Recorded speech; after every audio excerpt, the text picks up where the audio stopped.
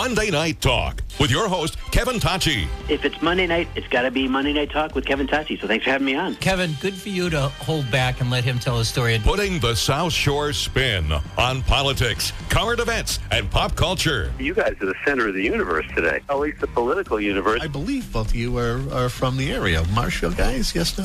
Correct, yeah? That's right. There's only one person not from Marshfield in this room right now, and it's you. It's me. I'm the outcast. Well, you've always been generous with the time. I appreciate it very much. Well, I'm honored to be on your show tonight, Kevin, with that impressive lineup you have. I believe our guest that we've been waiting for, Congressman Stephen Lynch. Kevin, good to join you. The governor of the Commonwealth, Charlie Baker. You ready? I got to tell you that it was really nice to hear Aerosmith on the intro there. You're going to be the rock and roll governor?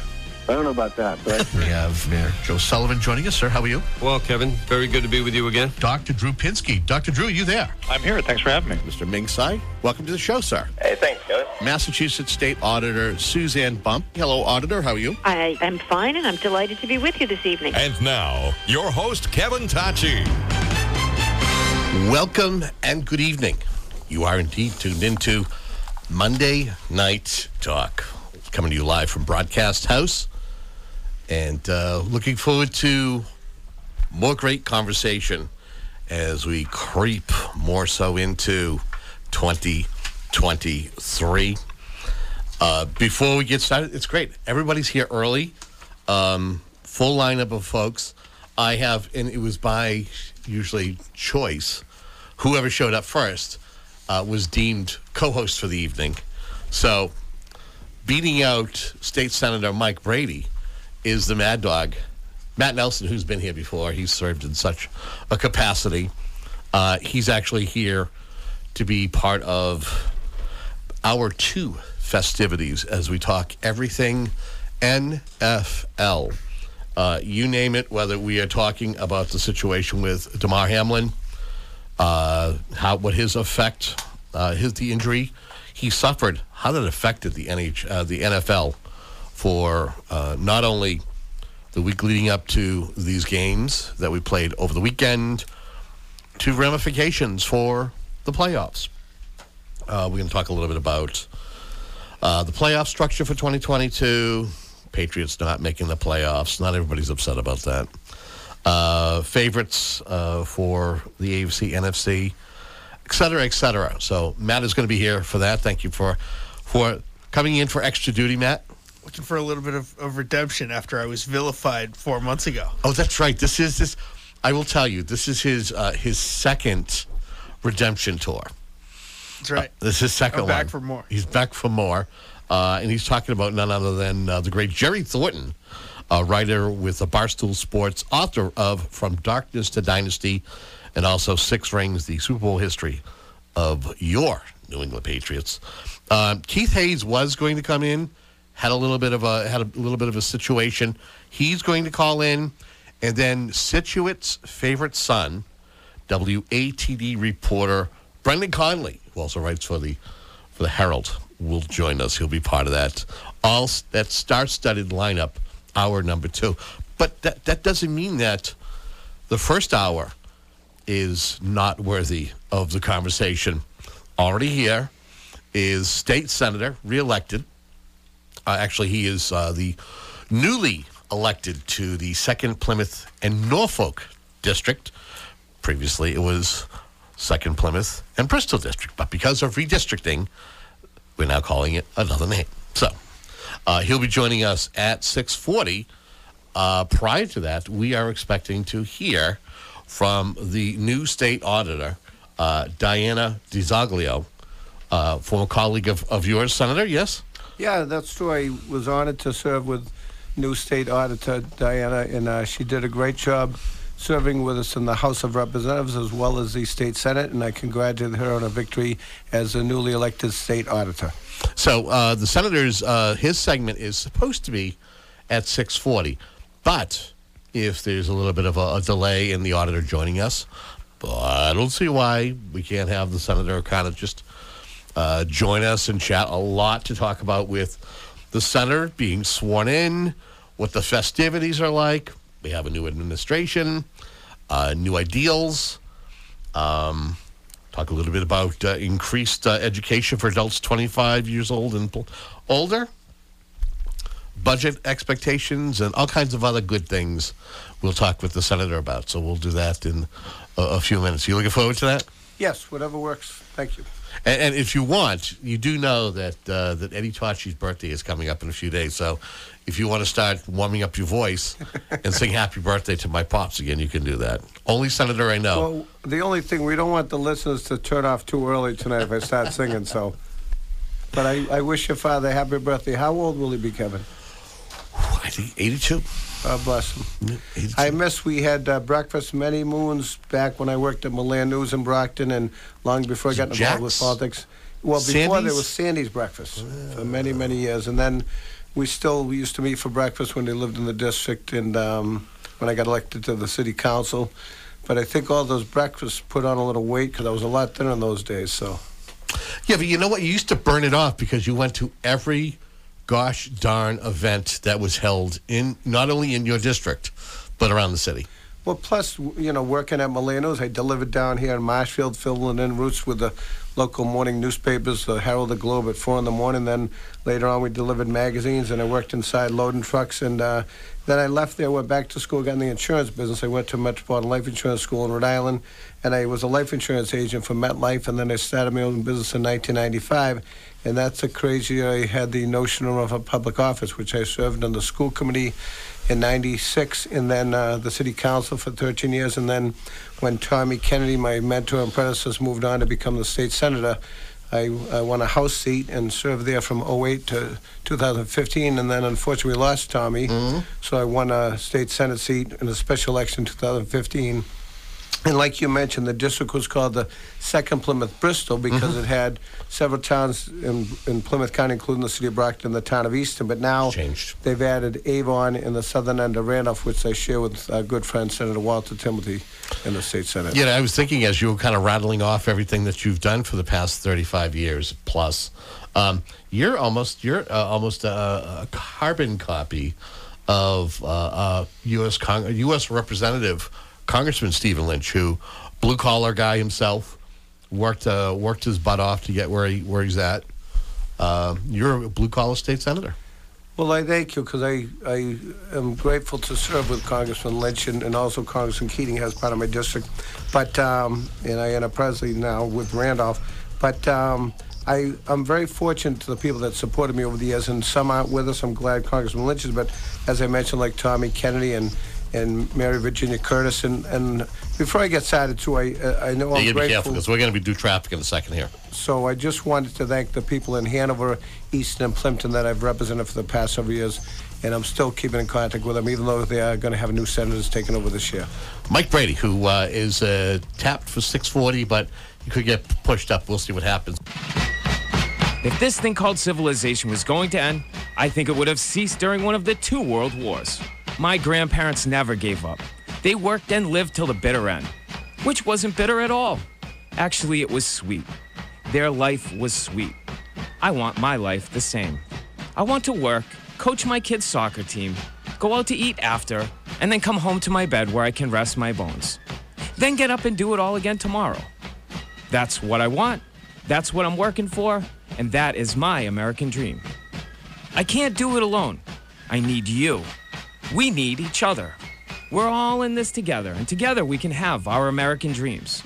As long as we're willing to do what is necessary to survive on this marble called Earth. Brennan's Smoke Shop, the best smoke shop in Massachusetts and now New Hampshire. Brennan's Smoke Shop, customers must be 21 years of age or older, and proper ID is required.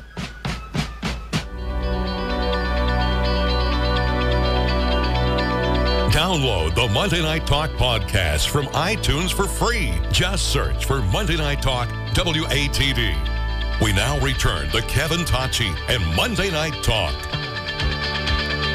I think the beauty of this particular radio program is the possibilities of the different conversations that we're allowed to have with folks, whether it's just some of the folks who were here in Marshfield or Duxbury, elected officials, folks who are appointed, folks who are elected to higher office, to be able to come on and talk about what it is that they do. we've been privileged here on this radio show to speak to our next guest a couple of different times in her previous role as state senator, as she was out on the campaign trail wearing out shoes, and now as she's on the cusp of being sworn in, or her inauguration ceremony, which is going to take place, I believe, on January 18th. We have Diana DiZoglio, your state auditor, joining us. Auditor, welcome to Monday Night Talk. Hey, thanks so much, Kevin, for having me on. It is a pleasure to be on with the South Shore tonight. Thank you so much for the opportunity. How are you doing? How have the past few weeks been for you, getting acclimated to the office and the transition process? Yeah, thank you so much. So, first of all, I'm Diana DiZoglio, former state senator. I just had my last day in the state Senate just a couple of days ago. Served in the legislature for 10 years, fighting for transparency, accountability, and equity. I'm humbled to have been elected to serve as your next state auditor, currently serving as auditor-elect as we await the inauguration ceremony on January 18th. That will take place at 5:30 p.m. when the doors open. Program starts promptly at 6 in Methuen, my hometown. And we're going to host the inauguration ceremony and swearing-in ceremony at my alma mater, Methuen High School. Very exciting time, and all are invited, all are welcome. Want to make sure that everyone has an opportunity to participate, or everyone who wants an opportunity to participate is able to participate, and we will be streaming that virtually as well on my social media platforms. You can visit Diana4MA.com. That's DIANAFORMA.com to get more information about those inaugural ceremonies. And we'll also be having an inauguration or a post-inauguration celebration afterwards at the Merrimack Valley Golf Club. You can check out my website for more details on that as well. But hey, Kevin, I'm just so excited about the opportunity to be here with you right now. As you know, yes, I did get to come on a few times on WATD. It was an exciting opportunity to share my vision for the auditor's office and to share my audit plan, which is a social justice and equity audit plan focusing on auditing state agencies to make sure that we are getting the best bang for our buck when it comes to everything from transportation to education to housing to healthcare to climate change. We know that there are a host of important issues that are impacting working families across our state. We are paying our fair share in taxes. We want to make sure that our tax dollars are getting spent wisely and used as efficiently and effectively as possible, and that our state agencies are receiving performance reviews that help them to better serve residents across the Commonwealth. I think about, the RMV and the situation that took place in Brockton not that long ago, right, where we saw potentially thousands get licenses who actually didn't apparently take a test or an exam. It's a huge public safety issue, and it's a huge accountability issue. I committed to auditing the RMV to help in that regard to get to the bottom of where there are accountability measures that should be in place, not just to protect our tax dollars. Of course, we need to protect our tax dollars, but also make sure that the processes and procedures in agencies such as RMV, for example, are actually providing the services they're intending to provide and protecting the public's safety. So we have a lot of work that we're getting started on in the coming days post inauguration. But the first order of business is to find my desk. So we're excited about that first order of business. Once I find that desk, we can get to work. Have you? What has it been like taking in some of the other ceremonies, inaugurations, seeing the new administration take an oath, hearing from Governor Healy? What has that all been like for you? And what's your role working with this administration? Yeah, look, it's been incredibly inspiring. I am humbled to be able to be part of this amazing slate of women coming in leadership roles, and the Commonwealth of Massachusetts has demonstrated they're ready and excited for women of all ages and backgrounds to lead. And that is incredibly inspiring. I had the opportunity to sit with our new governor and lieutenant governor and others in the chamber recently at the State House during the inauguration ceremony for the swearing in.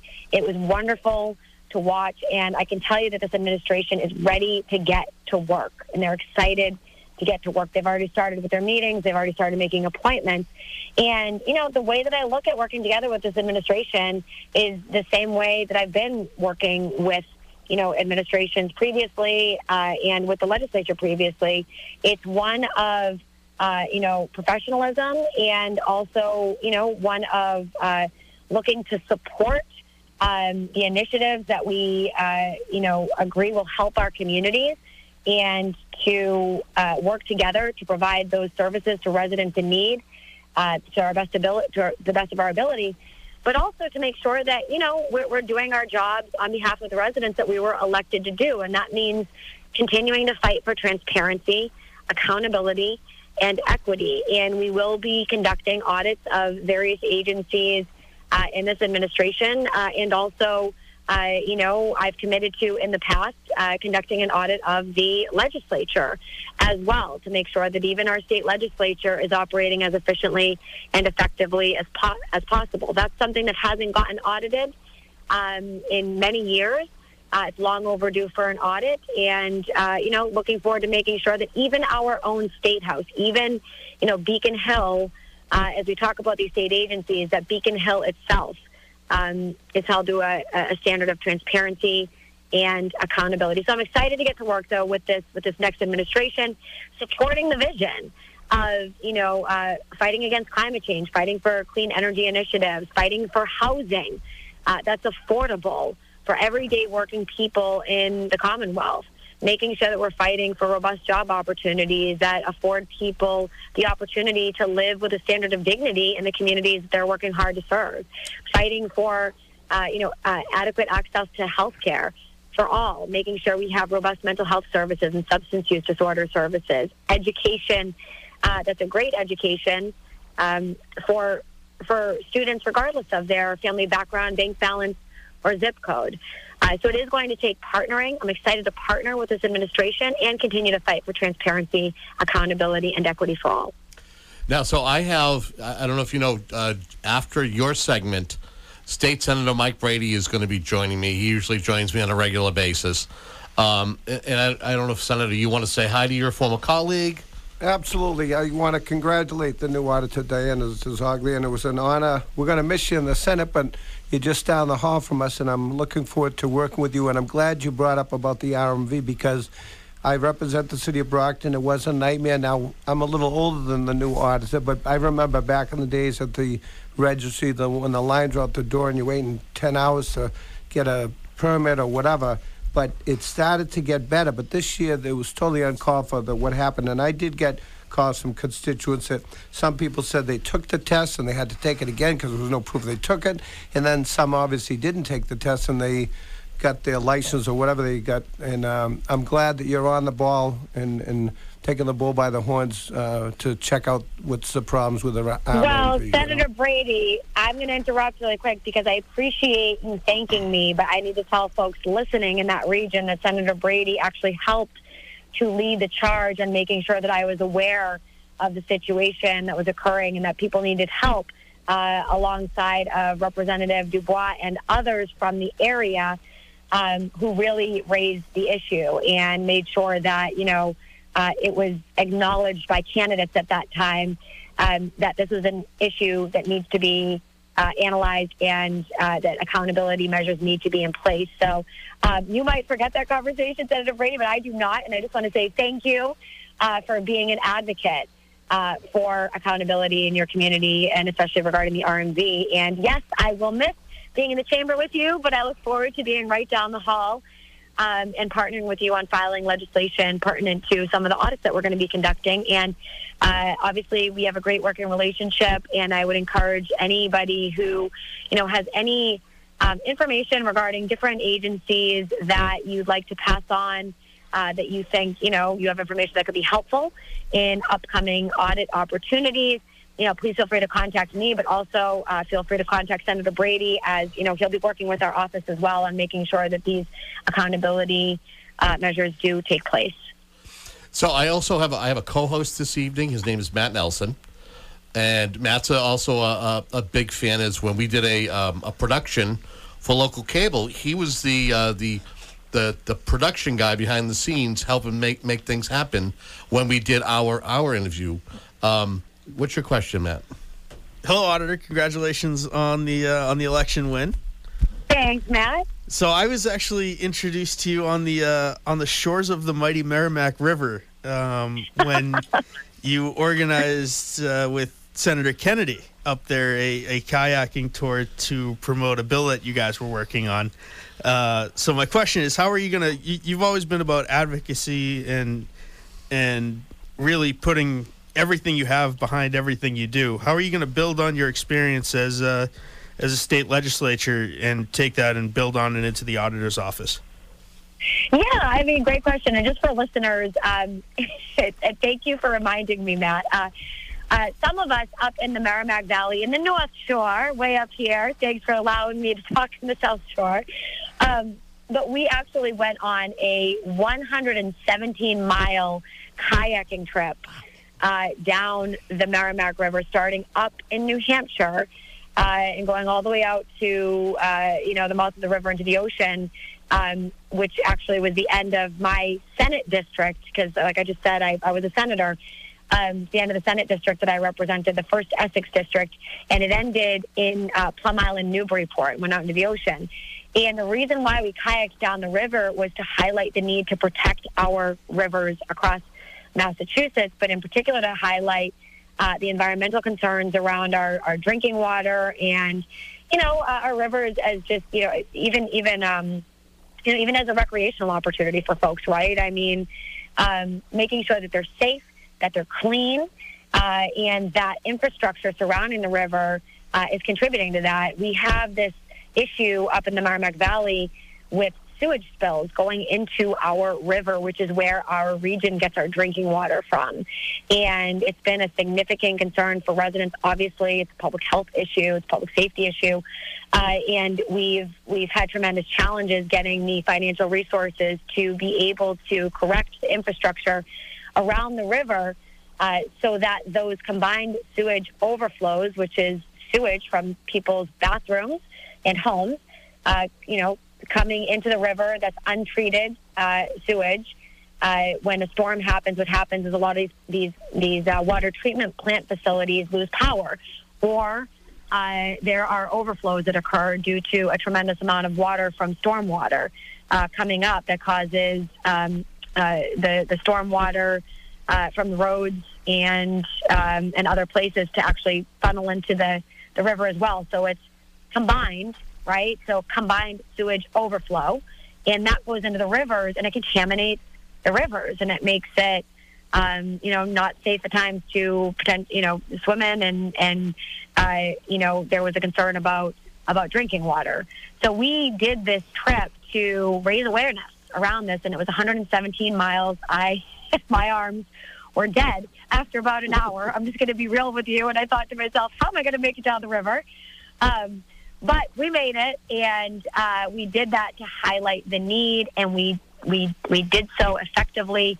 We were able to secure a significant amount of resources. We were able to raise awareness around this so that we actually helped to contribute to the passage of a bill filed by and Senator Brady. You know that Senator Jalen filed a bill around combined sewage overflow. I know that you were a big supporter of that.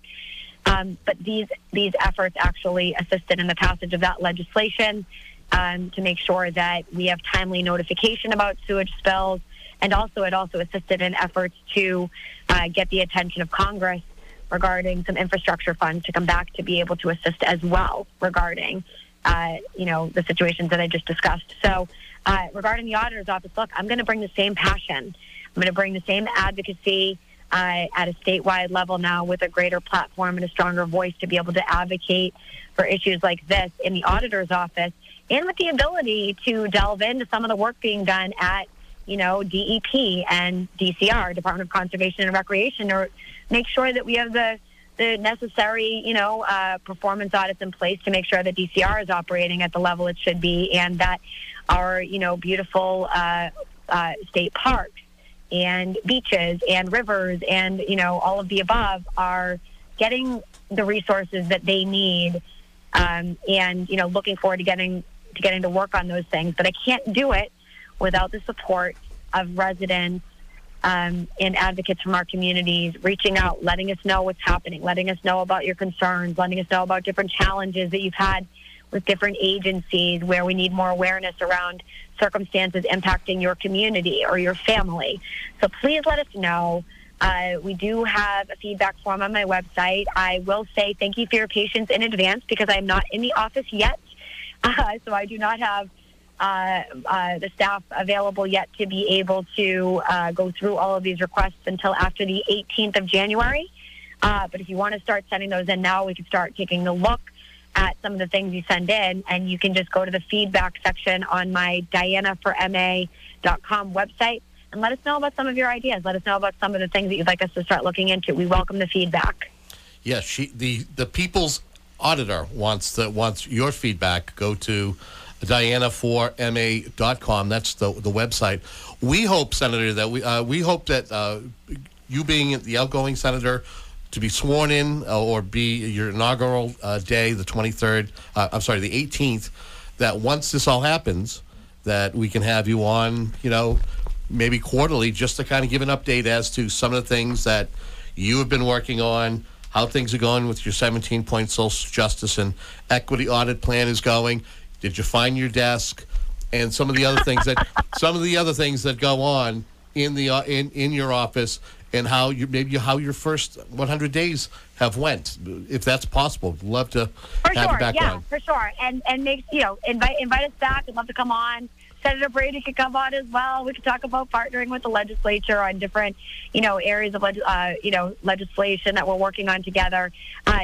Folks have also asked me. I just want to end with this.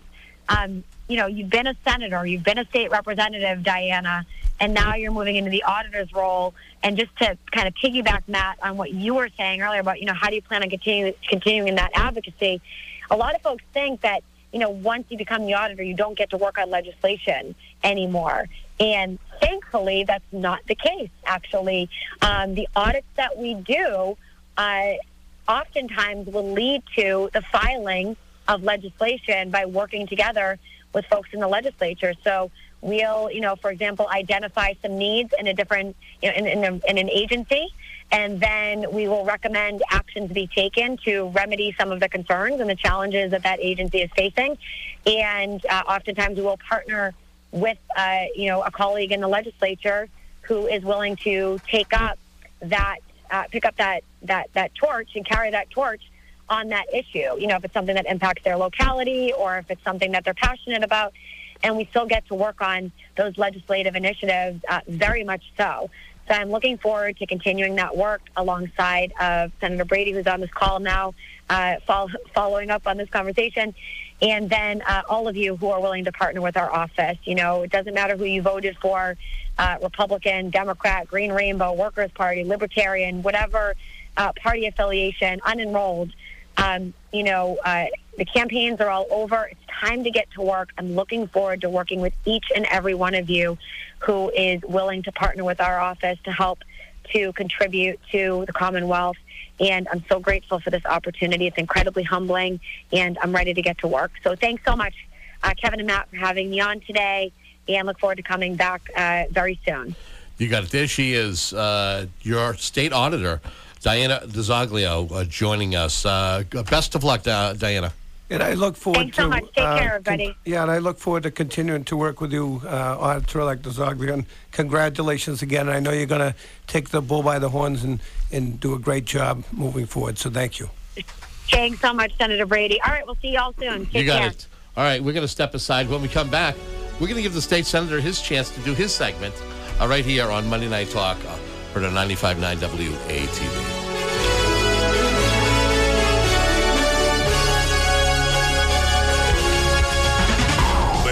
Is Monday Night Talk with your host, Kevin Tachi, on 95.9 WATD. Hello, I'm Erin McGue, Executive Director of Fuller Craft Museum. Our mission is to excite your senses and help you discover the wonderful, accessible world of contemporary craft art. Our museum is open to the public 6 days a week and is free admission for everyone every day. We're located at 455 Oak Street in Brockton, right off of Route 24. Please visit our website at fullercraft.org. By the middle of the week, so much news has come your way, you need your own team to sort it out. Lucky for you, there's Jared Valenzola and the JV team to talk about the things you've heard and catch you up on some things you might not know. I'm Jared Valenzola. Join me and my guests as we have fun with current events and try to put things into perspective each week. Sponsored by Corey Welch of Boom Realty. Catch the JV team every Wednesday night at 6:15 here on 95.9 WATD.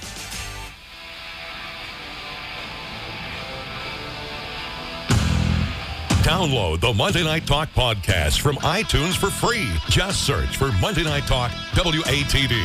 This is Monday Night Talk with your host, Kevin Tachi. All right, we are back, and the conversation continues as now it's a chance for a one-on-one conversation with State Senator Mike Brady.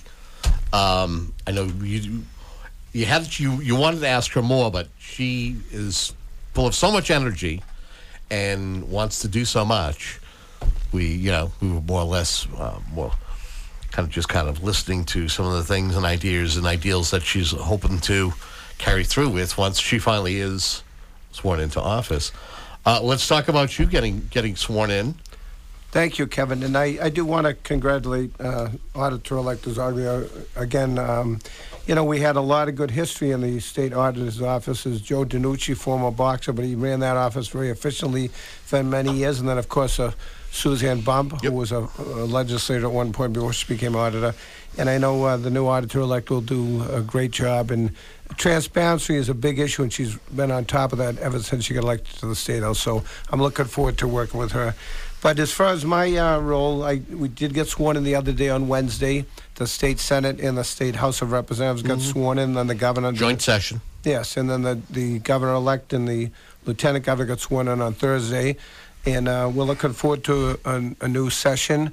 I am honored. I served as chairman of public service for the past couple of years and vice chairman of economic development and serving the Veterans Committee. And we've got a lot of important legislation that we're going to be filing this year.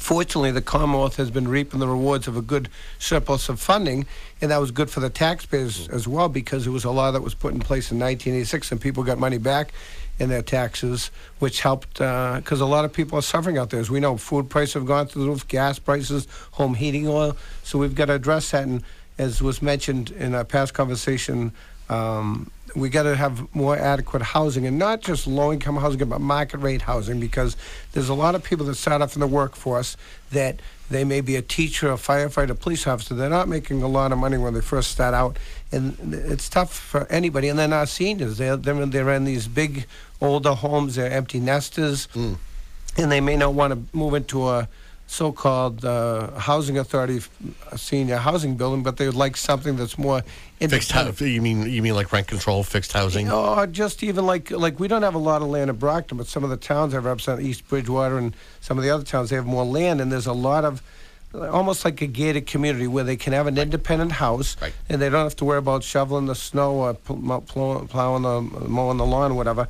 But they still have their independence, and it's a little more efficient and so forth. So that'll help open up other housing units. And we do have one in Brockton at the old Kmart, the old Skyview Drive. But then, again, as I mentioned, there's not a lot of open land space.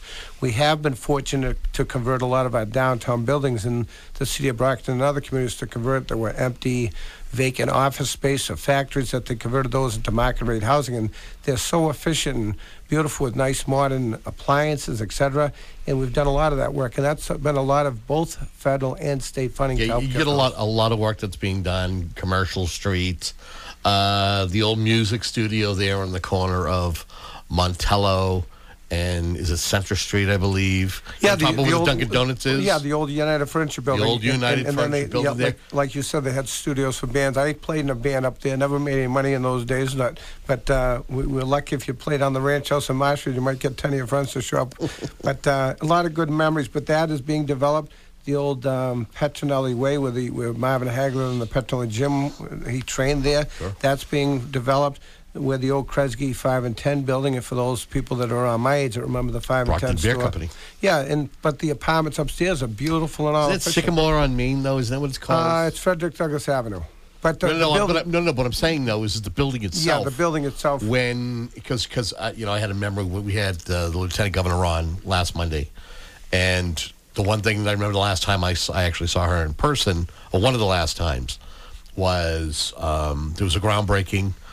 Late Mayor Bill Carpenter was there, and the project itself was called Sycamore on Main. Correct, yeah. And she was there, and that they were touting that it was going to be commercial on the first floor, but then it'd be all residential apartments above. Absolutely, and those apartments are unbelievable, and even up the street, I'm trying to think of the old Robertson Appliance on the corner of Green and Main. Oh, yeah. We just toured that. And those apartments are unbelievable looking. So I'd be happy to live in any one of those if I didn't have the house I have on Ella Street in Brockton. But things are looking good. And, but we've still got a lot of things to address. You know, the homelessness situation is tough. Mental health is a big issue. We did pass some legislation this past year to deal with mental health. But the addiction situation, when COVID hit, people were meeting virtually. It doesn't work. You need one-on-one help or in group settings, and that's a big issue. Just because COVID was here, it didn't stop the addiction crisis we're still facing. We did pass some legislation to address that and put some funding into it, but we still got to do more on that because I've heard from many, many families out there that are dealing, whether it's an addiction issue or they have mental health that they never tried an illicit drug in their life, but their children to deal with mental health issues. That's a big, serious issue that we're going to be addressing. We did pass some legislation this past term, but we've got to stay on top of it moving forward.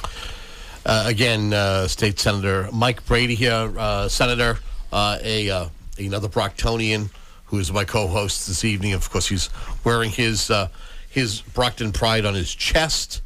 Matt Nelson. Matt, I'm sure there's a question you may have for the Senator. So first and foremost, yes, I am representing Boxer Nation tonight. My ma from Ward 5, it says she wanted me to deliver the message to you that she appreciates you and all that you're doing. Well, thank you very much, and I appreciate you wearing your Brockton Boxers sweatshirt. By accident. It was the only clean shirt he had. But back when I was in high school, I was too thin to even try out for the football team, and we were spoiled in those years because we had some great friends. I was just with Tom Denopoulos, who played on the Brocktonite team, and he's now a local attorney in Brockton. But I represent several other towns where, like Randolph, for instance, now they just won a championship in their football team and their basketball team this year. First time, and I was very honored to attend both the game that they played for the football team as well as the basketball team. And I'm grateful to the new people that I'm serving, and I serve with Senator Timothy as far as the senator in Randolph, as well as Bruce Ayers and Representative Driscoll, who split Randolph and serve on the House side with us. So my question is, is transportation basically your take? So the roads are already in mid-season form as far as potholes go. Potholes. And everywhere. And everybody knows the issues with the T. So talk about how those things are going to start to get fixed and kind of some of the progress that's been made as far as both the T and fixing the roads. Well, I'll start with the T first because, as you know, in the governor's address, in her inaugural address the other day when she got sworn in, she mentioned about addressing the T issue, which has been a nightmare going on for many, many years. But she also mentioned hiring new employees there. And they need more employees because, it needs a team to get the work done on that. So that's an important issue. As far as the roads go now, we get three sources of funding. We get federal money, which is community development block grants. That's generally for the less fortunate, poorer areas. Then we get Chapter 90 money. That's from the state, and we've increased funding for Chapter 90 every year.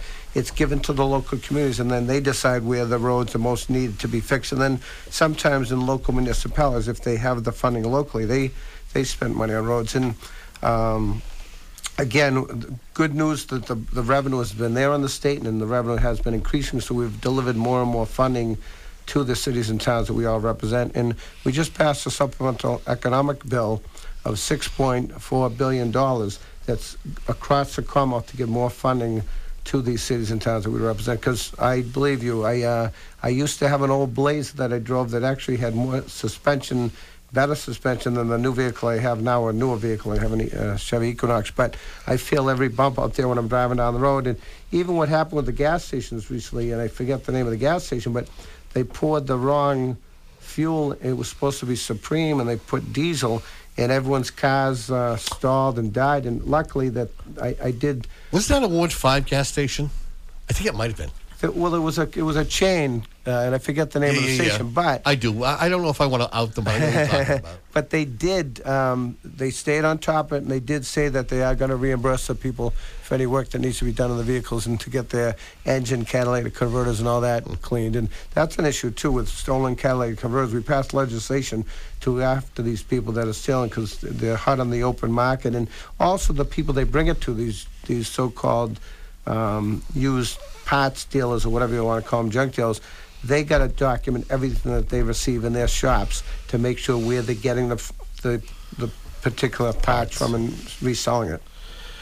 I didn't know if you were going to ask him because he was dying to ask the state auditor-elect about where she's going to get her roast beef.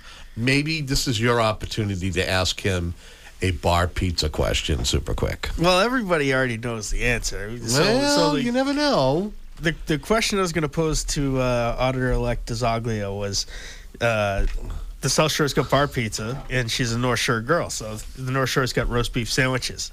It's going to have her name drop her go-to place for a roast beef sandwich.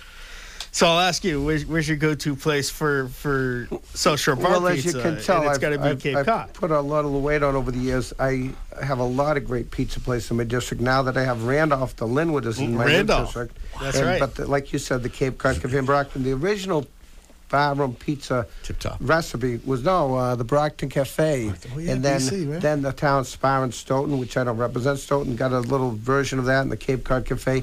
They all have their unique pizzas, and then the Ambets in Randolph now that's on the edge of my district. They have a great always pizza another too. Classic. Yeah, so. In our schedule sometimes, when you're at meetings late, that's the only either pizza or Chinese food is the only thing open. And I try to stay away from the fast McDonald's and all that. But even restaurants now, because of everything going on, they've had lack of being able to hire help in a lot of these places since COVID hit and continuing now. People can't get the help, so a lot of restaurants are not open anymore. And sometimes when you're getting home from Boston after a meeting at 9 or 10 at night, those are the only places that are open. So, but I grew up with all those places in my neck of the woods, so I love all kinds of pizza. And I have to confess, I had pizza for lunch today at the Home Cafe in Brockton. So, I think he hit all the high spots, didn't he? Oh yeah. Well, you grew up right down the street from the Cod. Yeah, the original Cod. All of those places are within a walking distance. So, and a lot of great memories. And then we had the Lebanese food at the Lebanese pub on Center Street. They're now in Easton.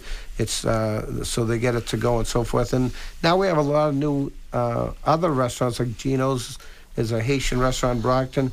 He's a great gentleman, him and his wife Belange, and there's different ethnicities that have moved in to be the new owners of these local establishments. And Dave Teixeira, who's the city council in Brockton, has a nice restaurant down the south side of town that he cooks the steaks right on a cooking stone, like they'll bring it out to you, and it's unbelievable.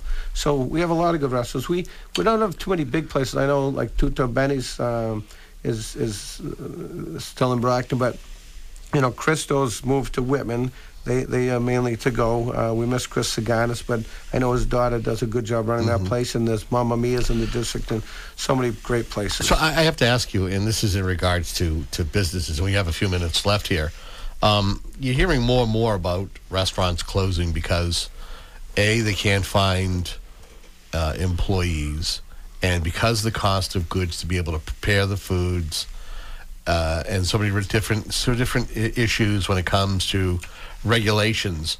Can anything be done in regards to the state legislature when it comes to local business, especially when we're talking about the mom and pop restaurants? Because it seems as though that more and more we're seeing restaurants close because they just can't afford to. It's tough enough to make a buck, making the food, but when you don't have the help and when the costs keep going up, you got to make a decision and go, do I want to continue not making money and not being able to make a good product, or do I go find another line of work? You bring up a great point, and the COVID pandemic was a drastic hit to a lot of our businesses, and we're still not out of the woods. As you know, some of the schools in certain communities are requiring masks, the masks to be put on. Some are leaving it up to the families, but in every winter it gets worse because you're more indoors, you're not getting fresh air like in the summertime. But a lot of businesses have suffered. Fortunately, I was able to help a lot of businesses that applied for grants, that we got a lot of money from our federal government to help out the small business. It's a one shot, though. It helped them out, but there is a lot of businesses that have suffered, and they're still not out of the woods. And some have been starting to open up again, and that's great news, but they have had a tough time finding help. I know that, there was a law passed that the minimum wage goes up, but again, the businesses still have to pay for their help. They have to pay for their lights, their heat, their gas, liability insurance, all of the above. So I think we've got to come up with some more legislation to help ease the burden on these small businesses, because, like you said, they're the mom and pop, they're the bread and butter of our communities. Right, and that's not to mention not only the cost of purchasing the raw materials to make the food, but then when gas is going up, electricity is going up. Again, it's the crunch of trying to stay in business and do what you love, or say, hey, I'm doing this at a loss and I need to step away. And same with homeowners too, because of home heating oil costs, or gas prices have gone through the roof, and we've got to find a way.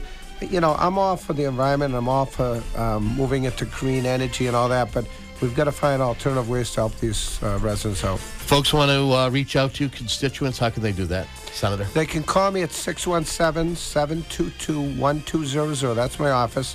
And then they can reach me at michael.brady@masenate.gov. And as our auditor has mentioned, we are filing legislation, so the deadline is January 20th. So if anybody wants me to file legislation, please get in contact with me. WATD FM Marshfield, WBMS Brockton. The South Shore's first choice for live team coverage of breaking news, emergency traffic, and severe weather. This is Monday Night Talk with your host, Kevin Tocci, on 95.9 WATD. Each year, about 1 out of 2 men and 1 out of 3 women will develop cancer.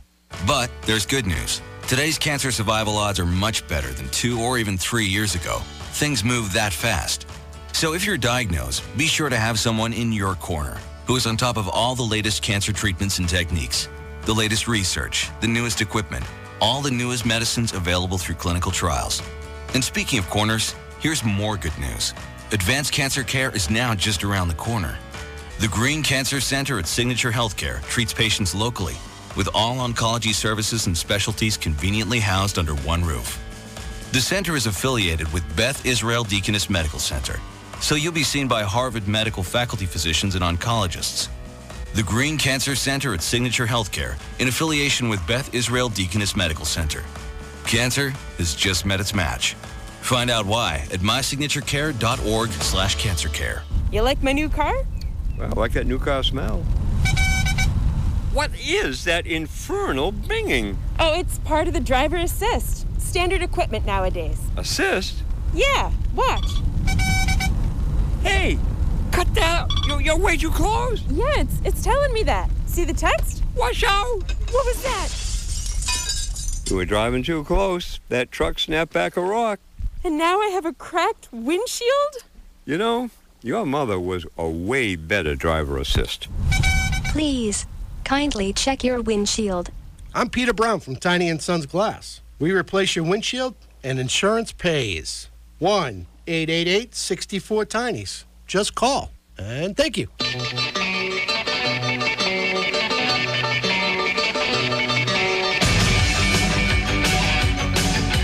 Download previous episodes of Monday Night Talk and listen to them anywhere. Check out 959watd.com/Monday Night Talk.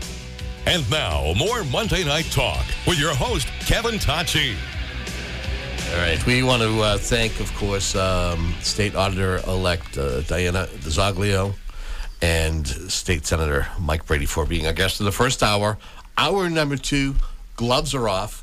We had to talk a little NFL, so we brought in some of the experts, or some of those who are masquerading as experts. We start with the Mad Dog, Matt Nelson, who is, he actually does work for Division I Stonehill. Skyhawks. The Skyhawks.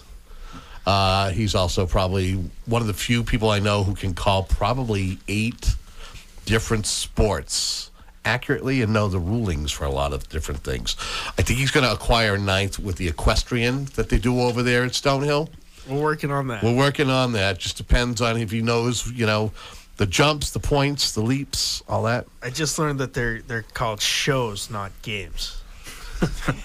Very nice. Okay. But the little piles that they leave on the ground still manure, so remember that, okay? And we also have the pride of Scituate, Massachusetts, the King Sailor himself, also WATD Sports and the Boston Herald. Not to name, just probably 4 or 5 other hats that he wears. Brendan Conley joins us. Brendan, how are you? I'm doing well this evening, Kevin. How are you? Pretty good. And, of course, our headliner for the card, none other than the author of From Darkness to Dynasty, first 40 years of the New England Patriots. And if you had 5 rings, hopefully you went out and bought 6 rings. Super Bowl history of the New England Patriots. That's right, he's an author.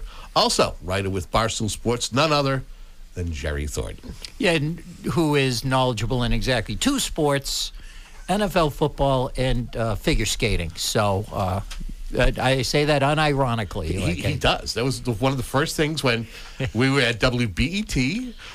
Jerry was there was one time you actually hard copy, right? It's instead of the digital. Oh, I started with Barstool back when we were just a newspaper and had a very small digital platform. Our original issues were in PDF format. I used to apologize to people when I would send them the link. But yeah, I would sometimes write about figure skating, partly because I actually do follow the sport, and also cool because it would make people's brains explode. It was so much fun. What is this? You're writing about Johnny Weir like he's Muhammad Ali. What are you doing? Because I really am a huge fan of his. But anyway, and yet we digress. No, it's been a tough few weeks to be a Patriots fan, I must say. And although just as I was feeling sorry for myself after the game, I stuck around and watched 60 Minutes, and you realize, Prince Harry really has it hard. Is it so bad to be a Patriots fan when you see the way he's suffering in Montecito with his staff of servants and generational wealth? So I'm starting to feel a little bit better about my own situation, but that was a tough game. When we look back a week ago from today, I remember turning it on because usually I like to watch the Monday night games, and there was this somber mood when you get the Susie Colbert and they're in the studio, and it's like, wait, how come? Is it halftime already? And there was a significant event that took place where you had someone who went into cardiac arrest while making a football play. Talked about Damar Hamlin.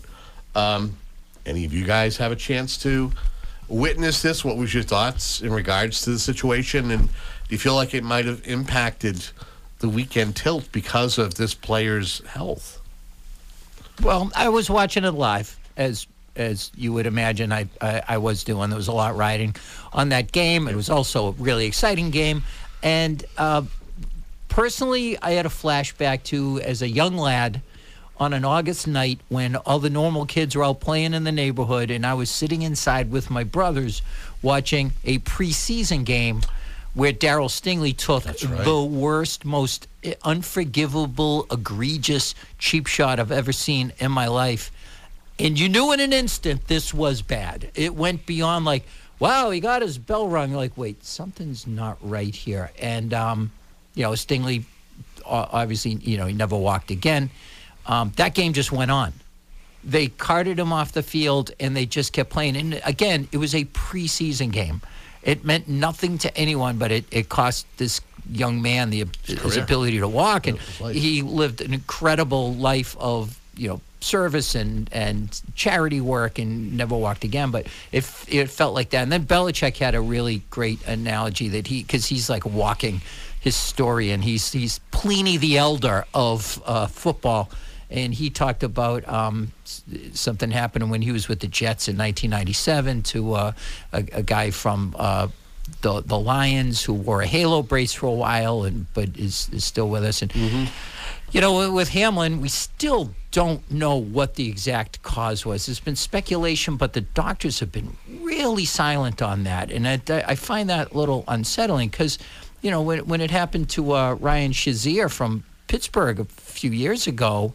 And he ended up being fine, but we were getting daily updates. So I still don't know. Like, was it just this freakish blow to his heart? Was it some pre-existing condition? I mean, I think we have a right to know. But the important thing is the story since then has been wildly positive, and he's made a miraculous recovery. And, you know, he's even talking about maybe playing football again. Let's slow our roll on that. But, you know, it's, yeah, it was really unsettling, and nobody knew what to do. You know, the league didn't know. There's no template for this, and I think they've made the best bad decisions they could, if that makes sense. Like, I'm giving them credit. Like, there's no right answer. Whatever they decide to do going forward with a reconfigured playoff format or whatever, someone's going to be unhappy. But we put this kid's health ahead of everything else, and that's the way it should be. What do you guys think? Quick shout out to ESPN for the coverage during that. It was exceptional. Not an easy thing to do, and they were able to do so. I mean, what do you do? I mean, you don't want to be guessing and putting out the wrong information. You want to kind of be careful, you know, because you know you don't want to erroneously say something might be happening. You know, that this individual, because a lot of people were like, is this individual going to, you know, be with us in an hour or 2 hours or 3 hours? And it's like, oh, let's just wait and see what happens. And folks did that, but. Yeah, it was good to kind of see that humanity kind of stepped in. People donating like crazy to Hamlin's. He's got like a little a nonprofit where he gives out toys to kids, and I mean, people have donated like $8 million, which is fantastic. And you know, some kids are going to reap from that. But I kind of feel as though that his injury is what had happened to him had an effect on the weekend, the slate of games, even the Patriots game. I kind of feel like the Patriots game, there was this you know, stigmatism that hung over the game. I mean, I think it really did actually have an impact of sorts. Now, first, let's say off the top, we're all glad that Damar Hamlin's doing much better. He's basically gone from essentially passed out on the field for 9 minutes, worst case scenario, to now possibly making a full recovery here. So I think that's the biggest and most important thing of all. But I think the injury did impact this game because it just felt like the Bills, at least offensively, weren't really in sync. They weren't fully out there. Now, they made some big plays in the second half to eventually get the win, but they weren't really clicking on all cylinders. Really, the big difference here was the fact that the special teams choked this one away. I think gave up those 2 touchdowns to a journeyman in Nyheim Hines, and that really cost you this time. Yeah, in a league that has done everything they can to basically outlaw kickoff returns. You know, I'm don't be surprised if in a few years the kickoff return is just a thing that they sort of do via Twitch feed off a Madden game. Like the two special teams coaches just handed a controller and whatever. And that opening kick, and I don't want to get too philosophical here, but there are those moments where if you really truly love sports, you acknowledge that sometimes there's the metaphysical involved. You know, I was glad that divine people intervention. Yeah, or something You know, however, whatever your belief system is, that there are times when, there's a higher plane of existence that sort of reveals itself through the games that we watch. You know, and Adam Schefter immediately made the correct reference, which was the guy Steve Glennon from the first game in New Orleans after Katrina, and he blocked a punt and got a touchdown out of it. And there's a statue of him now, and you know we've all seen these things where you sit there and say, "Boy, you know, there's something else at play here," and that sort of felt like it. Having said that, tackle the guy. You have Tony Romo out there saying, like, it's magical. It's a storybook ending. Unbelievable. Yeah, and I'm sitting there going, no, I'm down 7 points. Like, someday maybe I'll look back fondly at, like, what the higher meaning of this is. But, geez, Pierre Strong, could you have, like, done more than just reach out at him with your fingers? And then the second kick, I rewatched the replay several times. Nobody made contact with him until 35 yards up the field. And it was Miles Bryant who got trucked like he was trying to stop a snow plow that had lost its brakes. There's nobody who does worse against the Buffalo Bills than Miles Bryant. Yeah, exactly. He sort of, he didn't invent the art of playing badly against them, but he has perfected it. But he'll be back on the roster next year because, he comes at a low cost. Yeah, we'll see. We'll see. Comes at a pretty high cost. You say something, Matt? So tonight is my revenge tour. As the four of us sat here 4 months ago, I was vilified. My own mother disowned me. She wrote me out of the will. She did for 3 weeks. Because I insulted Bill Belichick as a general manager. I demand apologies. I've also written you out of my will, so no. Well, that's fair. But I mean, as a general manager, I mean, let's face it, he hasn't won an Executive of the Year award since the last one. He won last year. There's that. We're probably too soon to start looking ahead to next season, but I do feel good about this rookie class. Some of those moves worked out, some of them not. Like, I am personally going down to Foxborough with a contractor bag to help Nelson Aguilar empty out his locker. But I love both Joneses that they drafted. There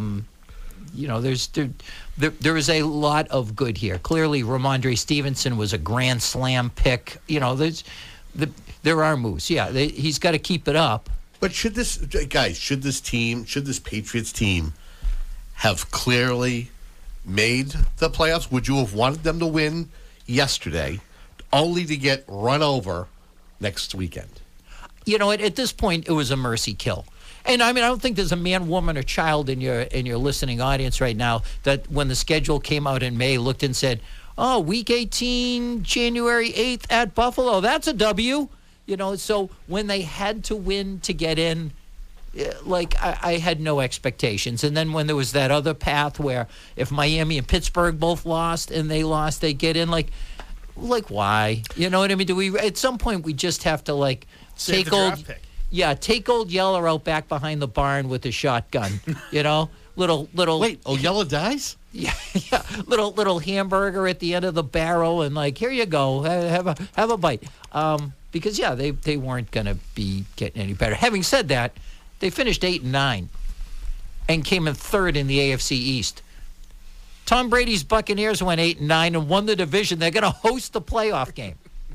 That's insane. I know, and I want to lose my mind about it. But how many times was the AFC East hot garbage? And the Patriots benefited from it. Lots of times. It's just kind of the vagaries of the league. But there's always one of those divisions in football, though. It was the NFC East for years. Someone would get in absolutely with an 8-8 record.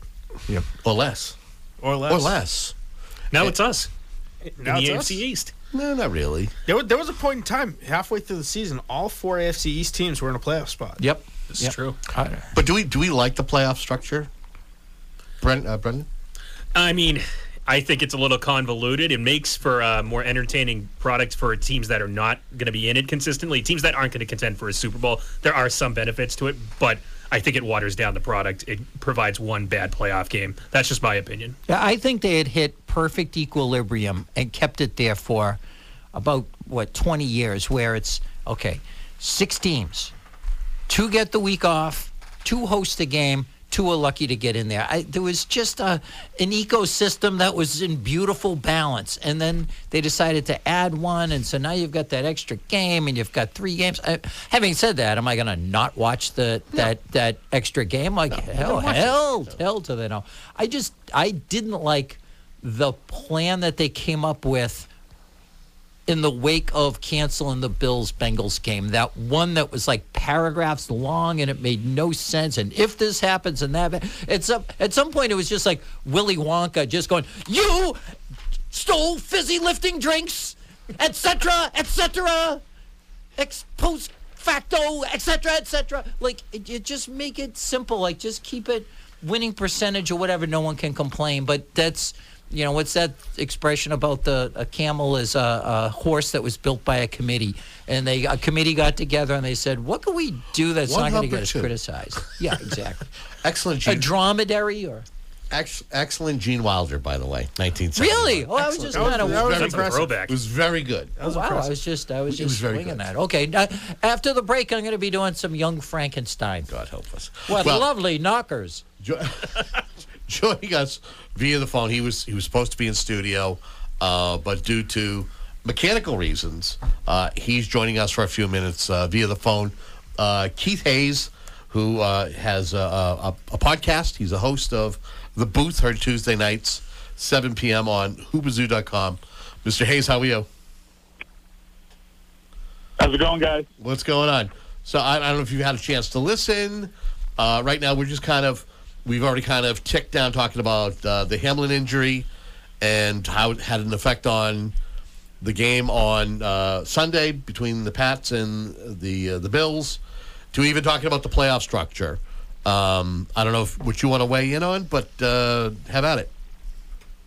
Yeah, you know, I think the Hamlin thing has been talked about by everybody and everyone. Yep. There's really not much that I could add to that. As far as this playoff scenario goes, you know, I'm pretty excited for this playoff season to begin. We've got some new blood in there, and, you know, I'm really looking forward to see some of these, you know, these long-time matchups, and we've got some, you know, some new quarterbacks in this battle. I'm really excited to see what the Chargers are going to do.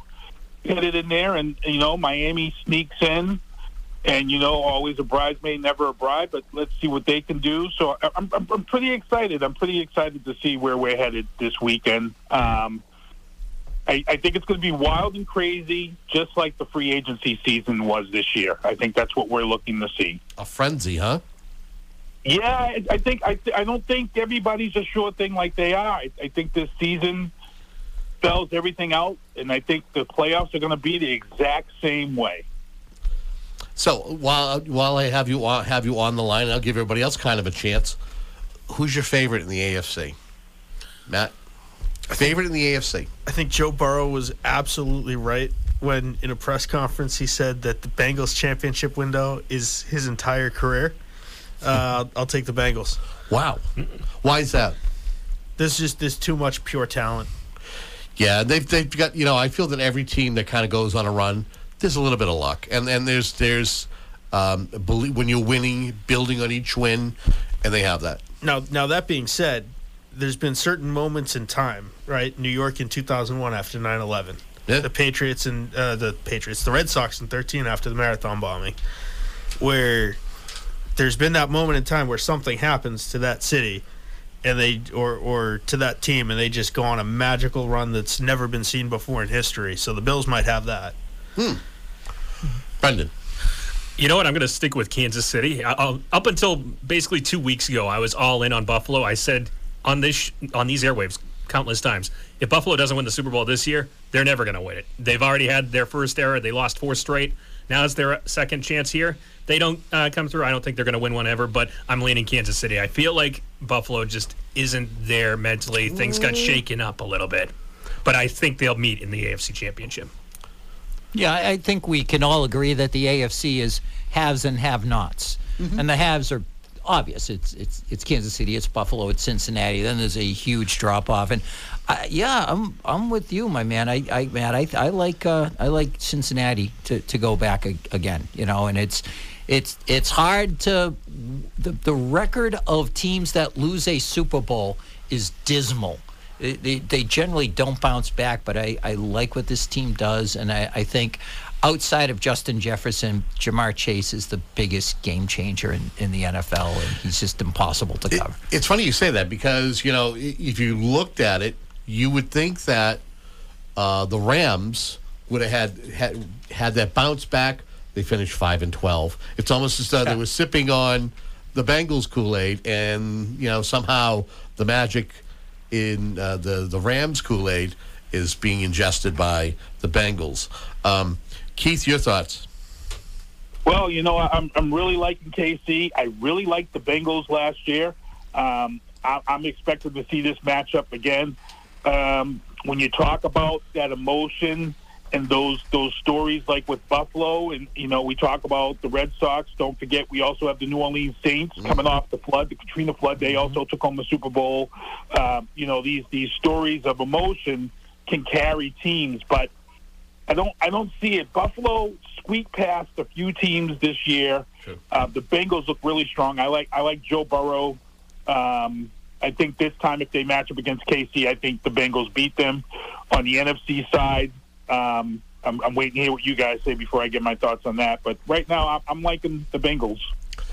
I'm going to say the Bills. I think that the Bills. I think they're going to ride the high of Hamlin and what had happened, and the Allen to Diggs combination, and knowing that he has so many weapons. I can see it. I actually can see it. Being a fantastic matchup between the Bills and Kansas City. I just feel that the Bengals going to be on the outside, looking in. Looking on the other side, there are some good teams in the NFC. The 49ers look fantastic. They're on a Patriot-esque 2001 run with a rookie QB and a hell of a defense. Mr. Irrelevant, no less. Right. Let's see if it motivates him for the next 20 years. But you also have Philly. You have Dallas. Minnesota, who I kind of feel like they've kind of come back to earth a little bit. Come back to earth a little bit. They always do. And then you've had Tom Brady, who, you know what? If he beats Dallas this weekend, watch out. Could he go on a run? We'll start with Keith. Yeah, you know what? As much as we want to impose this magical Tom Brady, I have this feeling they're lucky to be where they are right now to begin with. I don't see them getting past Dallas. I think Dak Prescott knows what needs to be done. I think Dallas knocks them out in the first round this year. I think it's off to the pasture for Tom Brady for this weekend. Ooh. All right. Okay. We can all agree that the Patriots offense struggled for the most part this year, right? There were very few moments of... They scored significantly more points than Tampa did. It's true. Like, Brady statistically had... With an all-star team. Yes, had the worst season of his career. And, went 8-9, and it's only because of some weird geography that he's even in there. And I think... I'm with you, Keith. I think... we're going to look back and say this was his bridge too far. Like, he should have just walked off the field at the end of last year, a hero. Yes, his defense couldn't make a stop at the end, and the Rams beat them, but he had made that miracle comeback. He's going to regret this one. I don't see them having a shot. Does he regret it as much as Aaron Rodgers? That's the other question for you guys. Yeah, although I get the feeling with Aaron Rodgers that he's not really capable of human emotions, so I don't know if regret is really in his. He's bot. Yeah, he's an odd cat, man. He's definitely out there. So all right, so Keith, who did you pick to in the NFC to be in the Super Bowl? In the Super Bowl, yeah, I'm liking the Eagles. I'm feeling the Eagles this year. Is that your son talking or you? You talking to me? Yeah, is that Terrell talking or is that you? Oh, you mean Ty? Ty's my oldest. Ty, yeah. Terrell's the Chargers fan. Oh, okay. No, I went to see the Eagles with him preseason last year. They really looked solid at that time. They're the team to beat right now. San Fran scares me, Minnesota scares me, but right now that Brock Purdy and that San Fran offense and defense, they scare me, they worry me, but I think the Eagles can pull this out. Sure. Yeah, I'm with Keith on this one, and I hate saying it. Like, the fact that these words are formed in my mouth is like poison, and I want to spit them out because I hate the Eagles with the white hot intensity of a million pizza ovens. but I hate so many of these teams in that conference. San Fran would be fun, but I just don't know if they're really quite put together the way Philly is, and the bye week and the home field is. But what about Jalen Hurts being he's still, that shoulder's still bothering him. He is still fair point. And they did sort of let the foot off the gas a little bit. Weren't they the last team in the league to lose? Do I have that right? Yes. Yeah. Okay. But I'll tell you right now, if it's the Giants, then I'm just going to change my name and just wander the earth like Kane and Kung Fu. Like I can't live in a world where the Giants go back to the Super Bowl.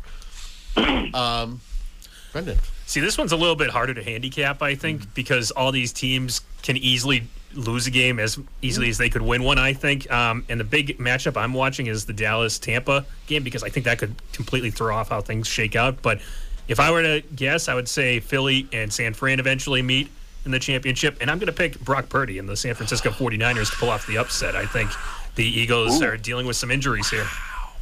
That's just my thought here. I think my original pick would have been Dallas, actually. But lately they've been struggling, and we saw it even worse this past weekend against Washington. And scorned handicapper Mad Dog Nelson. Death taxes the Dallas Cowboys blowing it in the wild card round of the playoffs. Tampa will win one game and then get blown out in the divisional round. As far as who's going to the Super Bowl, I'm still shocked that LSU wasn't able to lure Joe Burrow, Jamar Chase, and Justin Jefferson 1 year sooner, because they could have run 4 straight national championships for the LSU Tigers, the original super team. But I think, with Mr. Irrelevant, the 49ers are dangerous, but I think that magic's going to wear off and some of the mistakes will start to come through. He does have the all-star team with McCaffrey. He's got a great offensive line, so he's got time to throw the ball. But whoever comes out of the NFC, I think they're just going to get absolutely murdered by the Cincinnati Bengals. Really? Okay. I'm thinking I like the 49ers as well, and I think the one thing that you guys left out is their fantastic defense. They got a hell of a defense with Bosa. It's a pretty good defense. And an offense where you could plug in an average quarterback or Mr. Irrelevant, and he can still have a lot of success. Yeah, it's almost like Baltimore 2000. Can you still wrap your brain around the fact that they invested 3 first-round picks to move up to get a guy, and to the number 3, shelf, yeah, and they just have about moving on. They have no use for him. You know what I mean? Like they couldn't start him as a rookie. They stuck with Jimmy G, and now they've got this guy who's like the absolute consolation prize, who's playing circles. Or it makes no sense. If they get bounced out of the playoffs, you can understand why ownership would just go, I'm sorry, we got to fire you. Like, this is a fireable offense that you spent 3 first-round picks for a guy who can't see the field and we don't want, and you're winning with this other jamoke. Let's do this. Let's take a break, and when we come back, we can do one of 2 things. We can take your Super Bowl pick, who's going to win the Super Bowl, or you can give your thoughts on the Patriots' 2022 season and some of the changes that need to be made. Hold your answers. That's called a tease in the business, folks. We're going to step aside. You are tuned in to Monday Night Talk here at 95.9 WATD. Don't go anywhere.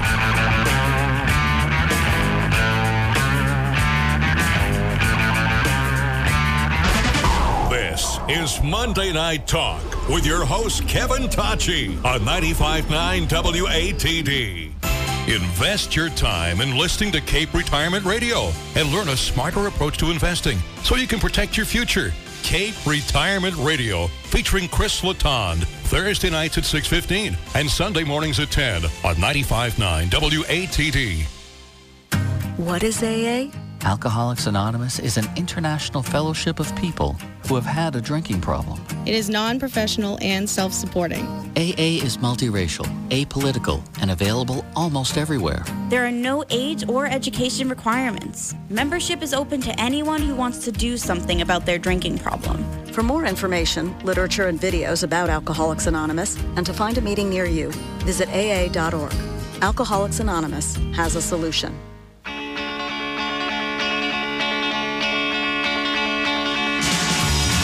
Find Monday Night Talk on Facebook and share your opinions. Go to 959watd.com/Monday Night Talk.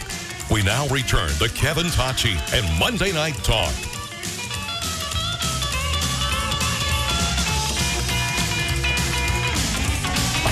All right, we're back. You are tuned into Monday Night Talk here on 95.9 WATD, and we're here with an all-star lineup. Do we still have Mr. Hayes on the line? Yes, I'm still here. All right, so we got Keith Hayes, podcast host for The Booth. We get the Mad Dog, Matt Nelson, as well as Boston Herald and WATD Sports, Brendan Conley, and writer for Barstool Sports, author of Darkness to Dynasty, as well as Six Rings, Jerry Thornton. Gentlemen, have you decided as to what direction we should go in? Should we Super Bowl picks, or do we want to get to the meat and potatoes and talk about the Patriots season? My vote is a post-mortem on the Patriots. You know, I want to go full-on Richard Dreyfuss in Jaws. The torso is severed in mid-thorax. There is a massive tissue loss and a partially denuded bone. Do not smoke in here, please. Thank you. Yeah, it's all still very, very. This was no boating accident. I'm sorry. It's still very fresh in my mind. How do we feel about the Patriots season? I mean, was it that demoralizing? Was it that frustrating to see? How many times do we see Mac Jones drop back only to have a bunch of defensive linemen, tackle him for a 15-yard loss? Something we used to see the Patriots defense do on a regular occasion to the Patriots opponents. If I may take this briefly, it was that. But it was also, you mentioned this is the kind of thing we used to see from their opponents. It's the self-owns. It's the own goals. Like how many times they stepped on a rake. I compared this game yesterday to like the whole season. Remember the part in The Naked Gun where OJ goes on the boat and they shoot him up and he puts his hand on a hot stove and he leans into some wet paint and then he puts his face in a cake and then he falls overboard. That was the Patriots this year. Like the lack of situational awareness, the dumb errors. I mean, the absolute low light was Jacoby Myers throwing the ball 30 yards back upfield to Chandler Jones, but that was kind of indicative of the whole thing. And then yesterday to two kickoff returns for touchdowns, to the point where Nick Folk bounced one out of bounds and Buffalo took over at the 40. I'm going, thank you. Like, I would have just had him kicking it sideways into the upper deck just to give him the 40 because I don't want to see another one of these. And it was just what used to be uncharacteristic of them became characteristic this year. I mean, two, kickoff, touchdowns. Mm-hmm. I thought I heard on another sports talk radio show today that hasn't happened since 2010. There you go. Because the league has tried to outlaw that stuff, like we said earlier. And the Cincinnati game, where they get back in the game with a position to win, and their best Patriot player of 2022 leaves the ball on the ground in the red zone, Ramondre Stevenson. And again, you just sat there, and by that point, this is who they are. This is what they do. So that's Jenny the Green. Frustration. Exactly who we thought they were. Yeah. Well, I think frustrating is the perfect adjective to describe this whole season in general. Just look at the last 7 games. They went 2-5, just struggling, and they lost a couple of them based on one horrific play, most notably the Vegas game, as we all know. Jacoby Myers throws a Hail Mary pass right to Chandler Jones. He brings it back for a touchdown. Think about it. You just take that game to overtime, win it, you're probably in. You're in. Or just look at the Cincy game. Stevenson does it, fumble down at the goal line, you win it. What was it that he fought? Forward progress should have been called. He didn't fumble. It got punched out, but there was nobody there. I mean, he was surrounded. They had the same play yesterday. That the Bengals were able to jump on. I forget who the wide receiver was, but they were able to punch the ball out and take it away from the opponent. That's just what they did. They got a good defense. They're instinctive, and they punched the ball out. It's fair. You know what I mean? You play until the whistle. That's what they're taught. Matt? I don't know what Bill Belichick's. It's almost as if he's allergic to the word coordinators. I think that would have made a big difference having one person on each side of the ball. And God, don't get me started on the offensive coaching staff. We have to worry about that when Gerard Mayo goes to the Browns. Then it's going to solve your for the defensive staff. I mean, having a defensive coordinator calling plays for the offense was a horrible decision. He was a rocket scientist, didn't you know that? Well, he was Harvard educated, right? Go ahead, Keith. Rensselaer. Rensselaer? Yeah. RPI? Yeah. Keith, go ahead. So here's the thing that everybody is going back and forth over, and I called this. I called this back day one. And a lot of people didn't pay attention to this. And this all started during the draft of last year. Here's the deal. I picked this team to go 8-9 from day one, and they went 8-9, number one. Number two, when Mac Jones was drafted, there was this whole discussion about Bill O'Brien leaving Alabama and coming here as the offensive coordinator to get him right. This year, when preseason started, and everybody seems to forget this story, that Bill O'Brien was supposed to be here as offensive coordinator, but Nick Saban wasn't letting him leave this season, which put Bill Belichick in a weird position. It was around week 2 of preseason that the media around here knew that Bill O'Brien wasn't coming, and they kept pushing and pushing and pushing and asking Belichick who was going to be named the offensive coordinator, because everybody knew that Bill O'Brien wasn't coming here so he could help develop Mac Jones in his second year. Bill Belichick played this game and decided, you know what, I'm not naming an offensive coordinator. I'm going to let Joe Judge and Matt Patricia split the duties. And then by week 4, we realized that this ain't happening because Joe Judge and Matt Patricia were at each other's throats.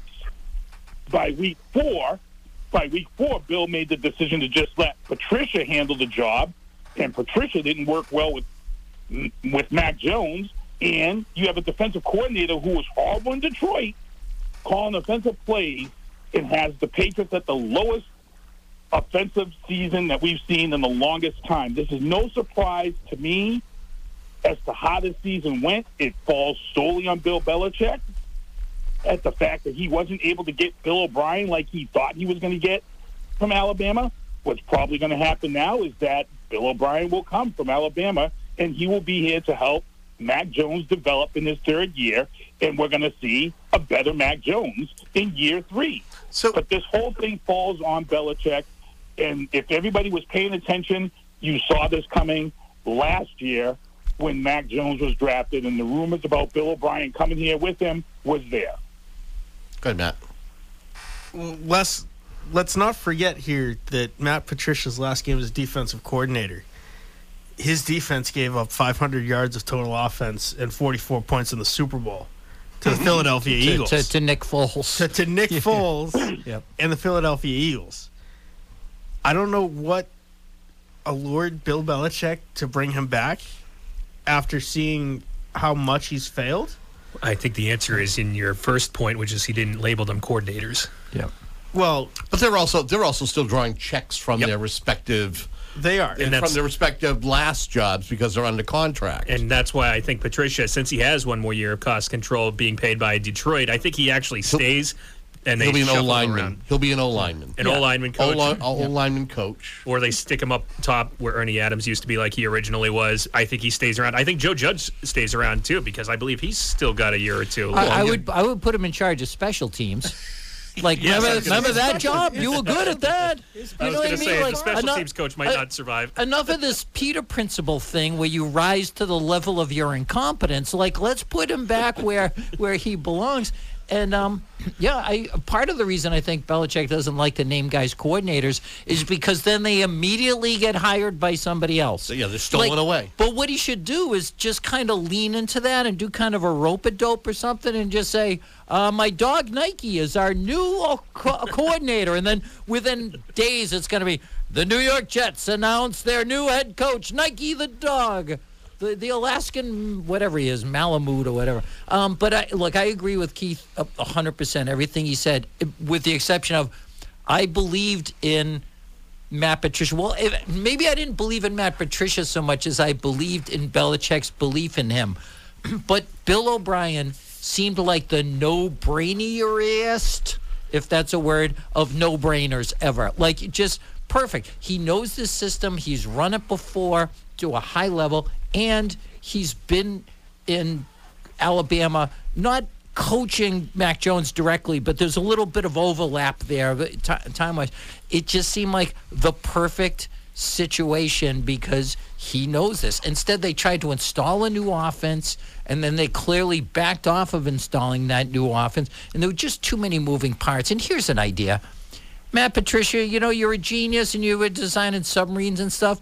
Get a play call in before the clock runs down to 3 seconds.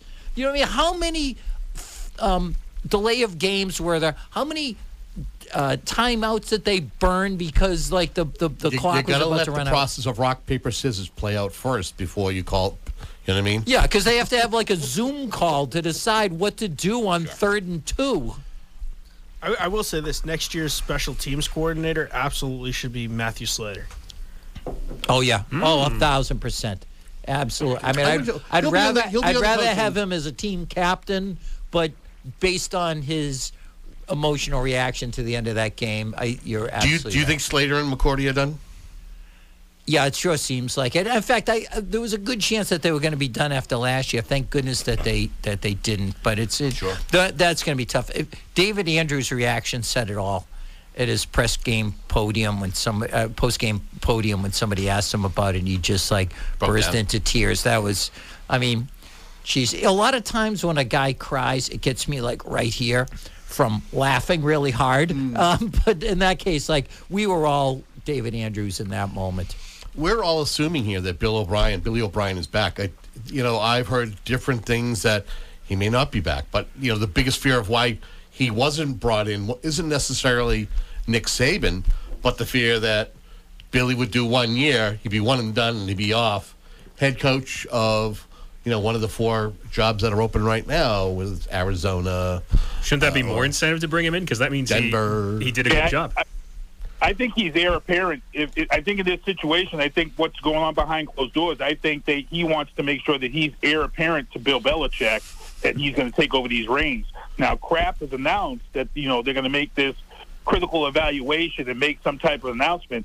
I think the best plan of action is you bring Bill O'Brien in, he's your OC, and then Belichick can go off. Because all these people out here calling for Belichick to be fired, you're idiots.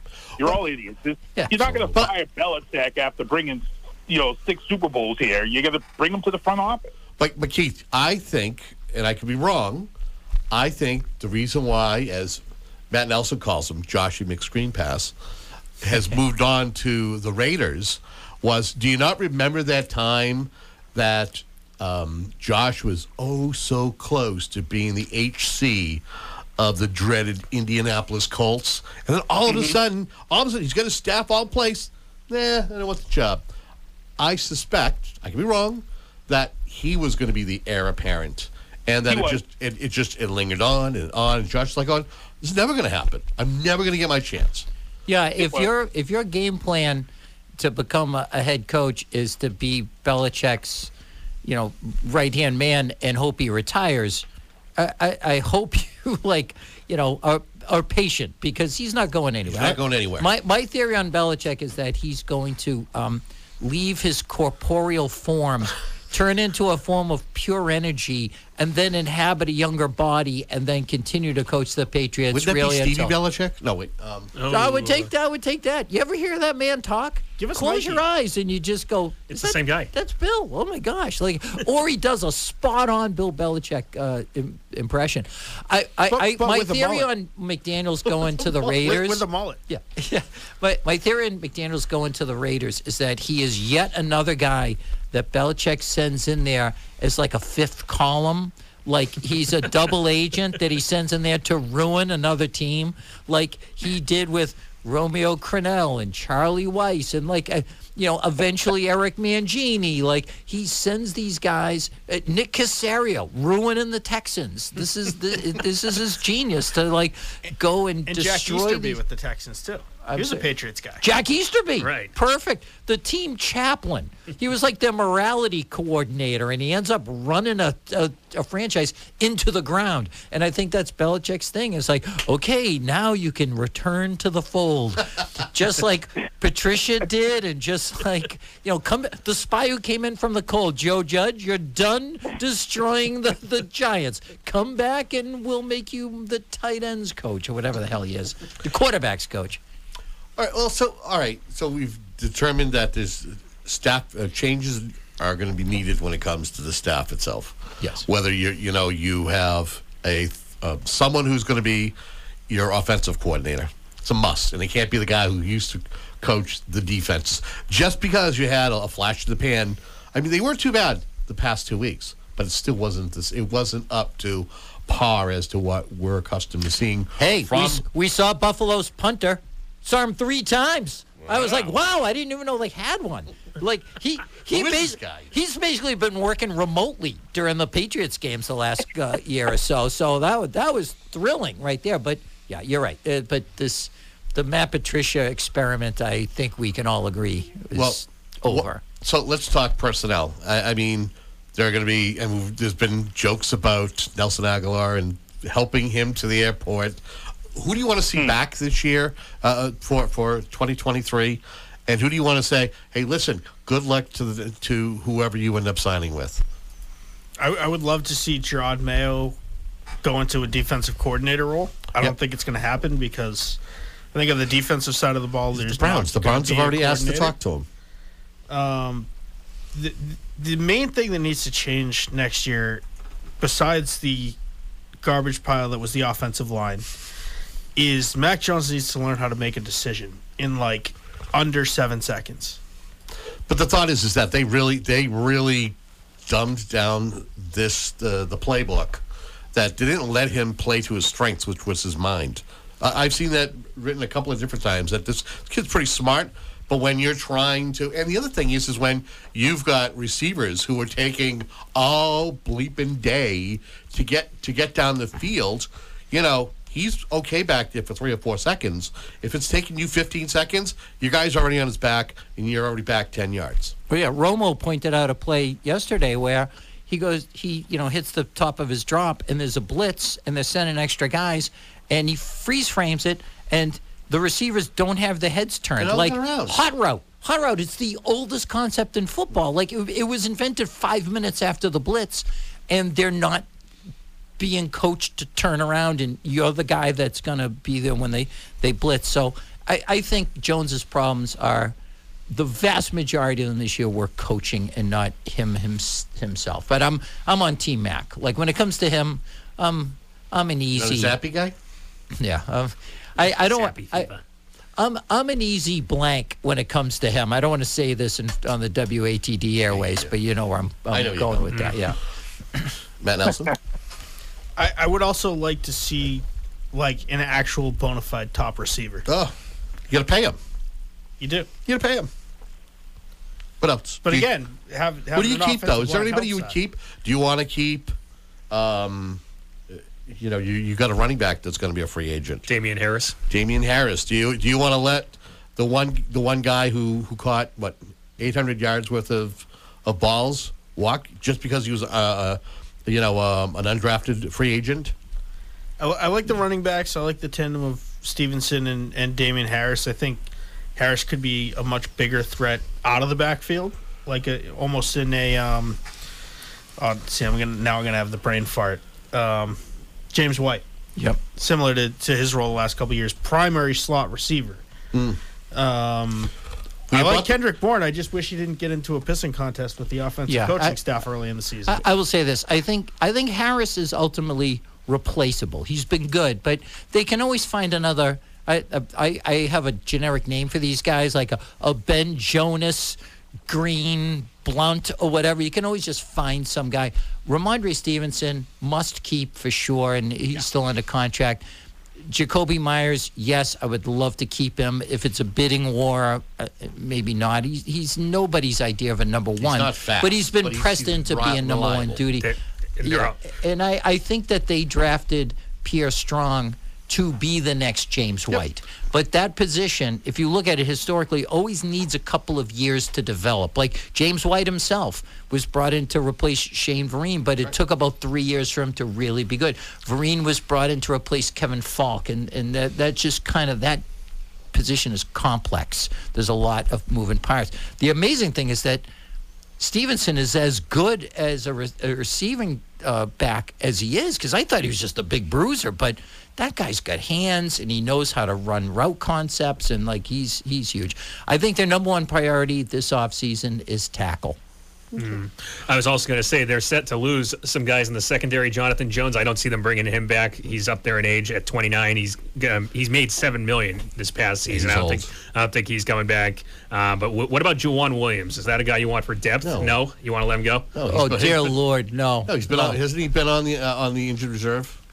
Listen, all I can remember from last year's playoff game was him with Devin Singletary running past him like he was like standing still, and Josh Allen just said, "This is going to be the easiest pitch and catch of my entire career." And Williams, if you look at the next gen stats, like animation of it, it's just he ran right past him. Done with that guy. I like the two Joneses, like we mentioned, the two rookie Joneses.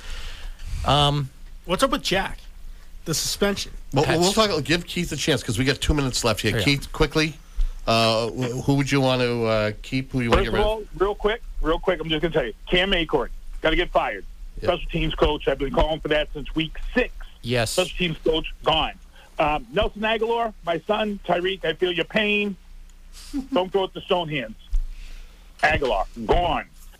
I like this wide receiving core, and I think if you have a true offensive coordinator, I think Devontae Parker, I think Tyreek Thornton, I think these guys will relish under a good OC. And other than that, the running backs are solid. Stevenson, you got to keep him. Hopefully we can keep Harris. And, the running backs have been a strong core, but that's what I can give you real quick. Brady's a free agent. Where does Brady go? Does he come back to the Patriots? Jerry, quick. I don't want this Tom Brady, the one that takes 11 days off in training camp and has Wednesdays off. If it's the old Tom Brady, maybe, but I'm on Team Mac all the way. Keith? Yeah, Tom Brady's got a TV contract to adhere to. I don't think he's coming back. If he comes back here, it's 1 day to retire, 1 day as a Patriot and get his bonus money from the NFL Players Union, and that's it. I'm here for Mac Jones. I want to see what he can do with a true offensive coordinator like Bill O'Brien. Brendan? I don't see him coming back here. If he does play, it's going to be in a place like either San Fran, if they let Purdy go back to the second string for some reason, or Vegas or Miami. That's my guess. Matt? Tom Brady is going to stay on the run from the nursing home until he is allowed to play one season with the San Francisco 49ers. Excellent. Great job. Guys, thank you so much. Keith, thank you for calling in. And, hey, until next week at 6:15 p.m., you guys have a great evening.